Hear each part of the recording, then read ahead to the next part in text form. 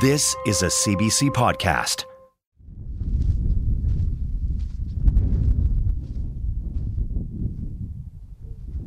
Sherry Furtuck vanished from the gravel pit on a cold day in December 2015.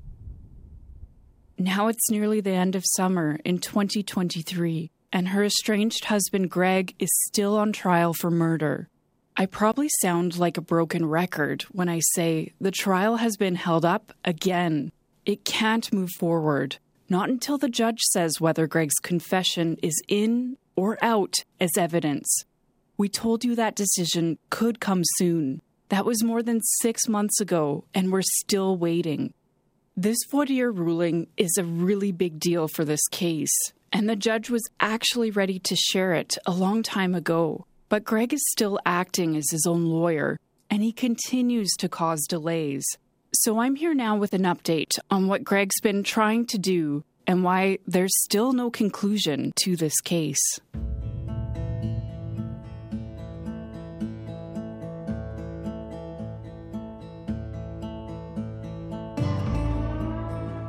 Furtuck wants to quiz the Crown's ballistic expert, and he has questions for his former girlfriend. I don't want to say that I dread opening my mailbox and seeing notices from the court, but I did. My first thought was, oh my God, Greg Furtuck has made an application. Furtuck began the conversation by saying, hey Doris, remember me, long time, and I'm still a victim. Oh, stuff has been going on in this trial. It's going to be a real head shaker once I get up and start talking. I'm Kendall Latimer, and this is episode 14 of The Pit.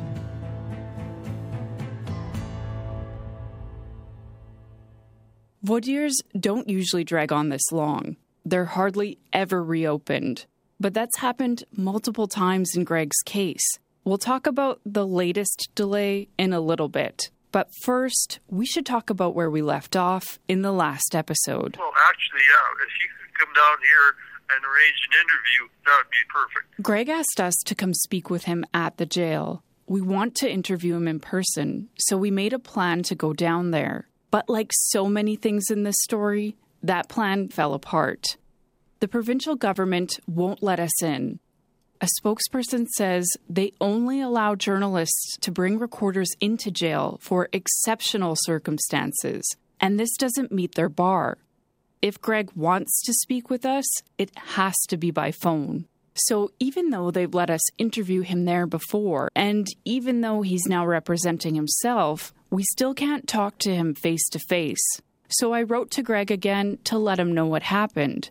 He called back saying he wants to keep talking. Hello, Kendall? Greg calls me often. Yeah, Greg Furtuck calling. The calls come without warning, like when I'm making brunch or out for a walk. So I have to scramble to record our interviews on my phone. 1,330 days in here already. It's not ideal, but I have a lot of questions. The calls are capped at 20 minutes. I try to cover as much ground as possible. I ask him about Sherry. He still insists he had nothing to do with her disappearance. I wish to hell they would find her. Then that would be absolute proof I didn't do nothing to her. We talk about the rifle, the one that Dean and Courtney Williams found under that shed west of Saskatoon. The Crown says this is the murder weapon. Greg says he's not worried about it. Another thing, too, that bullshit gun that they found.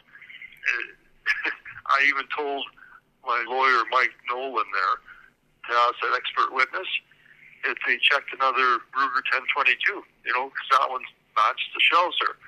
And he wouldn't. I says, ask the expert witness, does he realize that every Ruger 1022 in North America will match those shells of the gravel pit? Oh, you're just making that up. So you think that the gun that they found has no bearing on the case? Absolutely no bearing. The only way you're going to find out if that gun had any bearing that they found is to find the body and extract the lead or whatever happened to it. Who knows? Maybe that wasn't even shot. Maybe somebody choked her or stabbed her. Or, I don't know. Got rid of her that way. But you need the lead that goes through the barrel. The lead is like a fingerprint. In our conversations, Greg shows disdain and contempt for Crown Prosecutor Corey Bliss, and he accuses the RCMP of planting evidence against him. Oh, the stuff that's been going on in this trial, it's going to be a real head shaker once I get up and start talking. Yeah. I'm going to sue big time, because this is, being stuck into a 21 hours a day into a 6x10 dog kennel for 1,400 days for nothing. I've owned dogs my whole life, and I would never, ever do that to my own dog. Never. It would be more humane for them to just take me out and shoot me than what they did to me.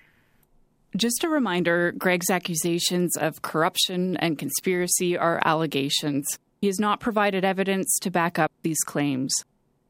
I asked Greg if he plans to testify at the trial. He dances around the question and says what he really wants is to hear from Doris, his former girlfriend. He also asks me to speak with her. Yeah, you should actually go interview Doris Laroque. She'll tell you what they did to her, how I got stuck in here. I should note that we did ask Doris for an interview long before she testified against Greg. At the time, she told us she didn't want to talk. She said she might speak with us once the trial was over. But that was years ago, and the judge's decision is still far away. Greg tells me he thinks the police pressured Doris into signing a no-contact order, and that's why he didn't get out on bail. I would have been living with Doris. I would have been staying with her. That's where I was for the last 7 years prior to getting arrested. I was, me and Doris were living together. I used to walk the dog every day. Me and him would go out for, an hour or so, something like that. And we used to go, depending what time of the year, go down to Pike Lake, walk the dog through the bushes. But Greg's bail hearing didn't go ahead, and Doris ended up testifying against him. I asked Greg why he thinks the police would try to prevent him from getting bail. Well, do you know why? Because they don't have any more evidence right now than they did in 2017. Mr. Big spent $640,000. $640,000. They're protecting their own jobs right now. That's what they're doing. Justice Richard Daniluk was supposed to make his ruling on the voir dire evidence earlier this year. That was set for April. But 2 weeks before that hearing, we got a notification from the court saying the decision was called off. The wording was clear. This delay was not the judge's fault.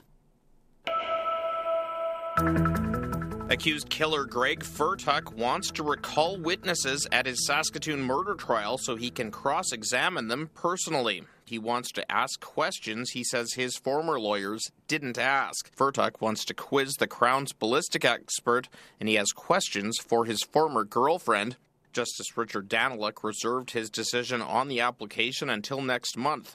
Once it became clear what Greg was up to, I gave Alicia a call. She's been busy, still working across the globe in Australia, but she continues to follow this case from afar. So I'm really curious to know more about why the voir dire decision was called off again. So I show up to court on the day that we were supposed to get the ruling, right? We learn that Greg actually wants to call back two of the Crown witnesses, which would require reopening the voir dire. Who are the witnesses that Greg wants to call back? The person that the Crown called as their expert on the gun, Kenneth Chan. He's the one that said in his expert opinion that that rifle, which was found under the shed, was the rifle that was fired at the gravel pit. Greg says he wants to question the gun expert because he says his former lawyers missed certain questions that would show the shell casings found in the gravel pit where Sherry disappeared did not come from one of his guns. He actually said in court he could prove the shells were, quote, not mine. But he doesn't have to prove that. That's not up to him, is it? Right. He doesn't have to say or prove anything. It's up to the Crown to prove the elements of first-degree murder beyond a reasonable doubt. The problem here for the judge when it comes to considering Greg's request here to reopen the voir dire comes from those assertions from Greg that his lawyers ultimately didn't ask the questions that Greg, who was their client at the time, wanted asked. And so Greg is alleging that they missed elements or were incompetent during the cross-examination. So if they didn't do what he wanted, is Greg having a fair trial in the eyes of the court. And you said he also wants to bring Doris back. I mean, that really struck me because that could be really difficult for her or intimidating. Obviously, Doris was his common law partner. She testified even then that she suspected she may have some sort of early dementia or memory loss issues. Why does he want her to testify again? Greg says the questions he's going to ask Doris will show that her testimony was basically a lie and that what she said doesn't corroborate anything. In 2021, when she testified, that's when she says Greg came home in 2015, just hours after Sherry disappeared, and she says Greg was super drunk and that he said that he had shot Sherry and buried her at the gravel pit. Right, but she didn't tell the police this until later. She didn't tell them until 2020, even though she was interviewed multiple times about Greg and Sherry and the disappearance. During a phone call with Greg, I asked him what he thought about what Doris said. That was total bullshit. I told that useless Bodner there, I never said that to her. And I can prove that because you know what? You can't dig a hole in a gravel pit in December. So how the hell was I going to bury her in a gravel pit? It was a total made-up story. When I was arrested one day for the murder of Sherry, and then she let me go the next day because I didn't do nothing. They had no evidence. This really foreshadows for me what we're going to hear when he actually gets back in court. Is Justice Daniluk going to allow this? Yeah, so actually when Greg first made the request, he was super adamant that he wanted to question Doris in person. You'll remember when Doris testified a couple years ago, she testified from a separate room at the courthouse by video. But this time around, Greg really wanted to question her face-to-face. The judge didn't allow that request, and the judge also made a point to note that Greg and Doris had been in a personal relationship, so Greg really needs to keep his questions relevant. How much of this is about righting what he feels are wrongs against him personally versus his actual attempt to represent himself? When Greg was like, call Doris, he was even like, if you interview Doris, I won't have to call her to court. And explain to her, if she gives you an interview, I won't have to call her into court for a witness. So. And I said what the media does has no bearing on what happens in court. But at least it'll be out.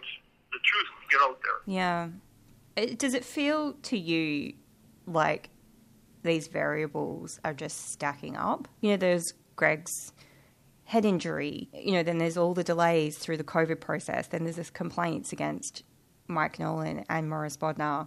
It just feels like all of these kind of wild card elements that you would not expect or would not play out in a normal case seem to just be piling up here. It's just interesting to think about how this quest for a fair trial puts Sherry's family further away from any sort of, I guess, closure. And I imagine the fear would be that something could go wrong and it could lead to a mistrial. After all of this time and emotional energy that Sherry's family has had to put into watching this trial unfold, that something could go wrong the longer that it drags on.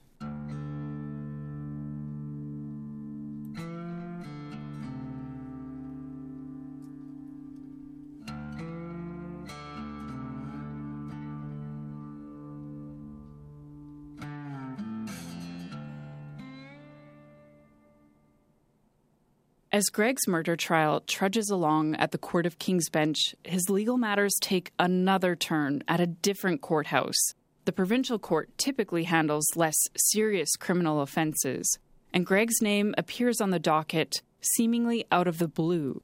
We told you earlier that Greg is not allowed to contact Doris. As it turns out, he's accused of speaking with her when he wasn't supposed to. Greg believes Doris was pressured to turn against him. He blames two people for this, prosecutor Corey Bliss, and an RCMP officer named Keith Hill. You know, the stuff that's gone on here is unreal. He's in here going on 1,400 days in remand, all on account of Corey Bliss and Keith Hill. They wanted a no-contact order against me and Doris, so I wouldn't have a place to go back to. Corey Bliss and RCMP officer Keith Hill planted that bullshit on me, so I would have to stay in here. Even if Greg's allegations were true, and we haven't seen evidence that they are, the trial is not a debate about how the conditions came to be. It's about whether the no-contact order existed, and if it did exist, did Greg break it? And it's up to a new judge, Justice Bruce Bauer, to deal with this. Well, I was very interested because this would be the second judge who Mr. Furtuck had appeared in front of. And Judge Bruce Bauer in provincial court. That's Dan Zakreski. You might remember him from earlier episodes. He's been covering crime in Saskatoon for decades, and he's helping report on Greg Furtuck's case, including the second trial. So we got together to sort out what happened. So, Kendall, I'm really curious here. You know, we've both seen Greg Furtuck at Court of King's Bench, but there's been sort of this side story going on, if I could call it that, where he was facing a breach charge and actually went through a provincial court trial where he represented himself. Mm-hmm. You were in court for that. What was it like to see Greg alone at the bench? So there's Greg. He's got still wearing his orange prison shirt. And then he's beside Corey, who's looking sharp in a suit. They're in the courtroom basically sitting as equals, even though Greg is also the accused in this situation. Things get pretty interesting when Corey Bliss decides to call Keith Hill to testify. Keith Hill is the RCMP officer that Greg is a little bit obsessed with. I'm quite curious as to why Corey Bliss would have called Keith Hill, because you're quite right. That's a name that Mr. Furtuck has fixated on from the start. How did he play into this provincial court trial? He was basically called so he could identify that it was Greg speaking with Doris on those recordings, because he's been part of this investigation into Sherry's disappearance and subsequently Greg Furtuck since the get-go. So he's listened to hours of tapes of Greg. He knows his voice. He's also spoken with Doris directly. And what was really interesting, Dan, was that Greg got a chance to question Keith Hill. And instead of questioning him about how he identified their voices or how he could know for sure that it was actually them, Greg went on and on, as he sometimes does, about what he believed Keith Hill did to Doris, saying that Keith Hill threatened to arrest Doris if she didn't sign this no-contact order. Keith Hill obviously said to Greg that he would never say that. He would never threaten her into this. But like I said, it was just chaotic and off track. And the judge had to basically keep reminding Greg that that's not the point of this trial. You know, that's very typical, I think, of what we've seen. And certainly the admonishments from the bench that we've heard from Justice Daniluk, they all turn on trying to get it into his head, if I could describe it like that, that your questions are not evidence. And I think Greg's failing in these scenarios is he either doesn't understand that or he's unwilling to accept it. And so you went back to court to pick up the decision about whether or not Greg was convicted or not of this breach charge. So when you went back to court that day, what was that like for you? It was fascinating to watch because, I mean, I've seen Judge Bauer, first of all, as a Crown prosecutor and then as a judge. And he's a very steady force in the courtroom. He was very polite to Mr. Furtuck, but he also clearly didn't get dragged into what Greg was trying to do. He delivered the decision that, and it was in some respects a no-brainer. When Judge Bauer found him guilty, then they wanted to move on to the sentencing phase. And the first thing that Corey Bliss asked Greg Furtuck was whether he admitted his criminal record. Standard procedure, right? Very standard, yeah. Absolutely. It's the first thing you want to do. Mm-hmm. And Greg immediately launches into a speech about Keith Hill and the RCMP. And Judge Bauer just goes, "Are you admitting the criminal record?" And Greg speeches and he sort of cuts him off very politely and then says, "We're going to have to order it from Regina and we'll set a date for the next hearing." You know, Judge Bauer's dealt with a lot of combative people in the box over the years. So he just wasn't going to have anything with it. What do you make of how politely this judge and others have handled accused people that are behaving like Greg Furtuck, who aren't necessarily following courtroom protocol or etiquette or courtesy and have a tendency to veer off course or interrupt or frankly just extremely difficult to deal with? You know, the other judge, King's Bench judge that I saw it with most frequently was Justice Gerald Albright. You know, the stuff that he took from people out of politeness and out of an abundance of caution was astonishing. I would have, you know, lost my temper and been screaming at people several appearances early, but he was always steady and even. And I think the misunderstanding or the mistake a lot of the people make, the accused make, when they're treated with almost deference. They're treated as an equal in that courtroom. You know, Greg Furtuck is self-representing himself, so he's treated like that. I think they mistake kindness for weakness, and it always comes around and bites them in the end at some point.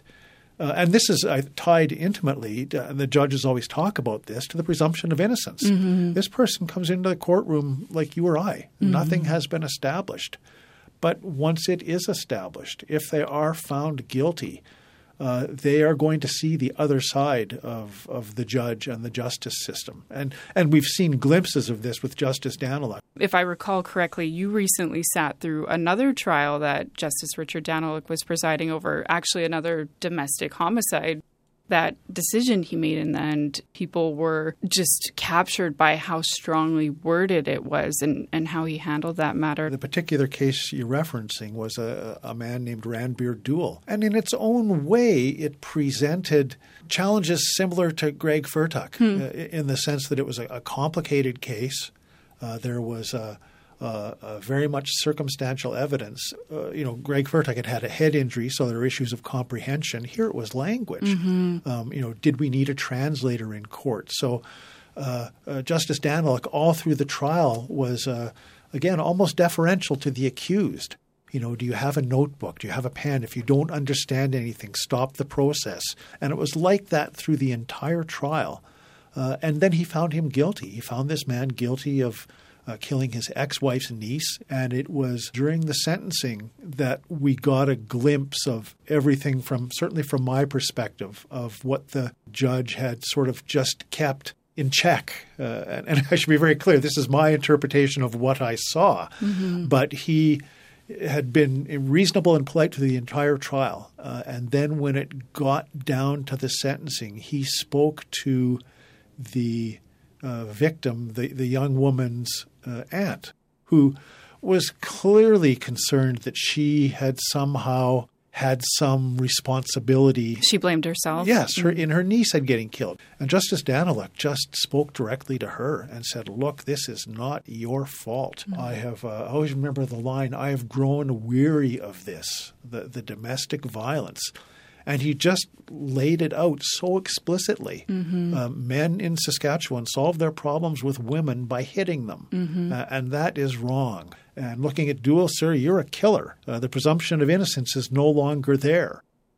I think there's going to be an accounting in this Furtuck trial at the end, either way. I'm so curious about what Justice Richard Daniluk will have to say when everything is said and done. Whatever way it comes down, what do you expect? I think this trial that has just dragged on interminably with more delays than anyone has ever seen, I think things are going to wrap up fairly quickly. I think what everyone is hoping for, I'm certainly hoping for, is a clean conclusion. The evidence that was presented in the voir dire will be accepted. He will accept the Mr. Big Sting, and that will be applied to the trial, in which case it will end fairly quickly because everybody's testified, and if he accepts the voir dire evidence, he's accepting that Greg Furtuck admitted to killing Sherry and acted it out.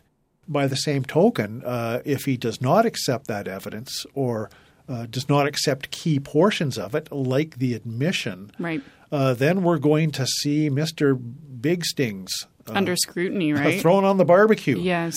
Because those are controversial as it stands. The Supreme Court has already weighed in on them. The whole concept of the burden of evidence, it's now on the Crown to prove that it should be admitted. So the stakes are really high.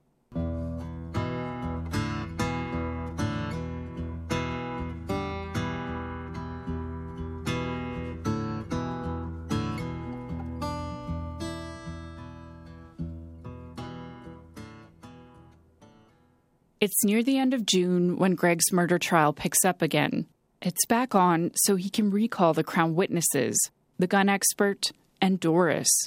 As the court date approaches, I think about how strange it is that Greg was convicted of a criminal offense because he spoke with Doris, and yet he's allowed to force her back to the courtroom so he can question her.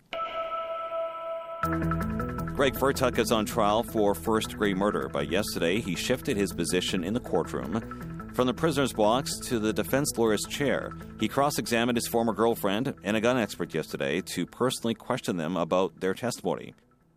On the day of questioning, Dan and I are both out of town, but our colleague Pratoush Dayal was there in the courtroom.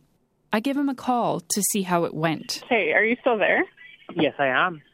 Okay, perfect. How are you doing? How did it go for you? I think the biggest takeaway today was, and very surprising, was, Doris saying that Furtuck never told her that he killed Sherry. And we all were like, oh my God, wow.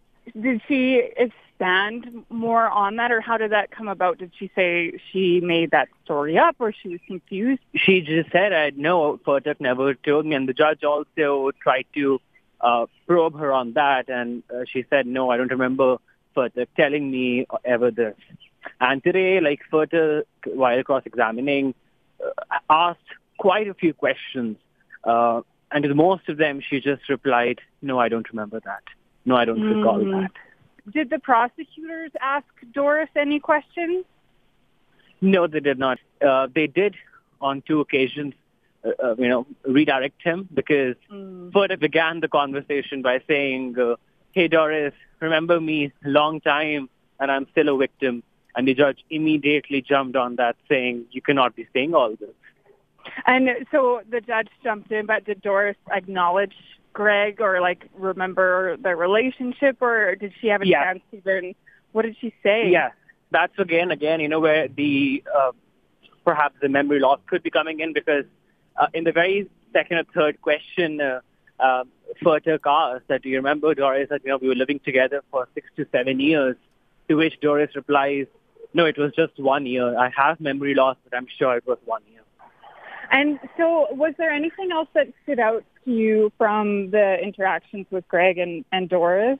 It did seem he was trying to, maybe get this feeling out of Doris that, RCMP coerced her into giving that statement. To which, again, Doris replies, no, I do not think that way. I never felt that way. So, Doris says she never felt pressured by the police. But she also now says that Greg did not drunkenly admit to killing Sherry. After Greg questioned Doris, he also questioned the gun expert. The expert did not change his testimony. He still says the gun is linked to the shell casings the police found at the gravel pit. With the cross-examination over, the voir dire is closed again. And then Greg gets a chance to speak to the judge. He's given the opportunity to make his case for why the judge should reject the crime boss confession, along with other evidence gathered in the sting operation. The prosecutors already submitted their arguments to the judge. So did the amicus curiae, the friend of the court. When Greg gets his turn, he pretty much says what he's been telling us all along, that he's the victim here. In his oral submission around admissibility of the evidence, Furtuck said he did not kill Sherry and that all the information he shared with the undercover officers was not true. The King's Bench Justice adjourned the case until September 22nd, when the judge will give his decision on the trial within the trial. But less than a month before that decision, we got another notice from the court saying there was another application from the defense. I don't want to say that I dread opening my mailbox and seeing notices from the court, but I did. Because my first thought was, oh my God, Greg Furtuck has made an application. That's Dan again. Dan attended the court hearing that was held for Greg's new application. Given what you and I know about the trial, I couldn't figure out what the heck is he applying for? Mm-hmm. Like, what's going on? There was nothing left. There was nothing left. I thought. Well, we catch up after it's over. And at this point, it really feels like Greg is throwing spaghetti at a wall to see what sticks. The amicus curiae, the friend of the court, I felt bad for him because he stood up and basically told Justice Daniluk that, I'm not 100% sure what Mr. Furtuck is applying for here. I've walked through the material with him. I don't fully understand the point he's trying to make here. So have at it, Mr. Furtuck. You're the lawyer now. So Justice Daniluk, very patiently, again, Mr. Furtuck, what do you want to do? And what it turned out being, the first part was he wanted sections of his provincial court trial transcripts taken and applied to the voir dire. From the breach issue? Correct. Okay. And the other was he wanted, and I don't fully understand this myself, he was trying to make some argument about Doris Thurrock's banking records. She had may or may not have given, and I'm not trying to be cute here, the Crown and the judge never really understood the point he was trying to make, but it had something to do with whether Doris had given up her power of attorney over her banking records. And Greg, in his defense, and as much as I can make a defense, all he has is time on his hands to think about this stuff. That's right. And I was sitting close enough to him that I could see that he had at least 5 or 6 sheets of foolscap, handwritten, single-spaced, like he had a laundry list. He had a laundry list of arguments to make, and just none of it made sense. The court transcripts, what he wanted from the transcripts, again, were how Keith Hill, the RCMP officer, was lying. If you look at my provincial court trial transcripts, Keith Hill says that Doris said this. But when she was recalled to the stand, she actually changed her story. So Keith Hill is a liar. And Justice Daniluk very gently said, perhaps you should consider that the change in the testimony says more about Doris than it does about the RCMP. And then Justice Daniluk went on to try to explain a little bit about the process, and Greg made the fatal mistake of interrupting the judge. This is my perspective. Yeah. But he went from zero to salty Daniluk in about 5 seconds. And he said, you're not in a bar, sir. I have shown you the courtesy of listening to you. Now you will listen to me. And he laid it out. He reiterated the stuff about, it says more about Doris than it does about the RCMP. The banking stuff, he has no idea. And then he sort of took a step back and gave Mr. Furtuck the eagle-eye view, saying, look, you, even though you are now representing yourself, you do not bring a pile of sticks and put them on the courthouse steps and ask us to make you a fire. He said the material you've brought forward here is irrelevant, and nothing that you're trying to establish today is going to help me decide whether you killed your wife and got rid of her body. And to my memory, that's the first time Justice Daniluk has ever sort of addressed it that straightforward. Got down to the brass tacks of we're here to decide whether you killed your wife. Yeah. Let's get back to why we're here and why I'm talking to you. The trial, the voir dire part of it, is so close to being over. That big decision is just days away. It will be a pivotal moment for everyone involved in this matter, and it's been a long time coming. Once we learn those details, we'll meet you back here for another episode. And then we can finally take a closer look at what that decision means for this case and the people closest to it.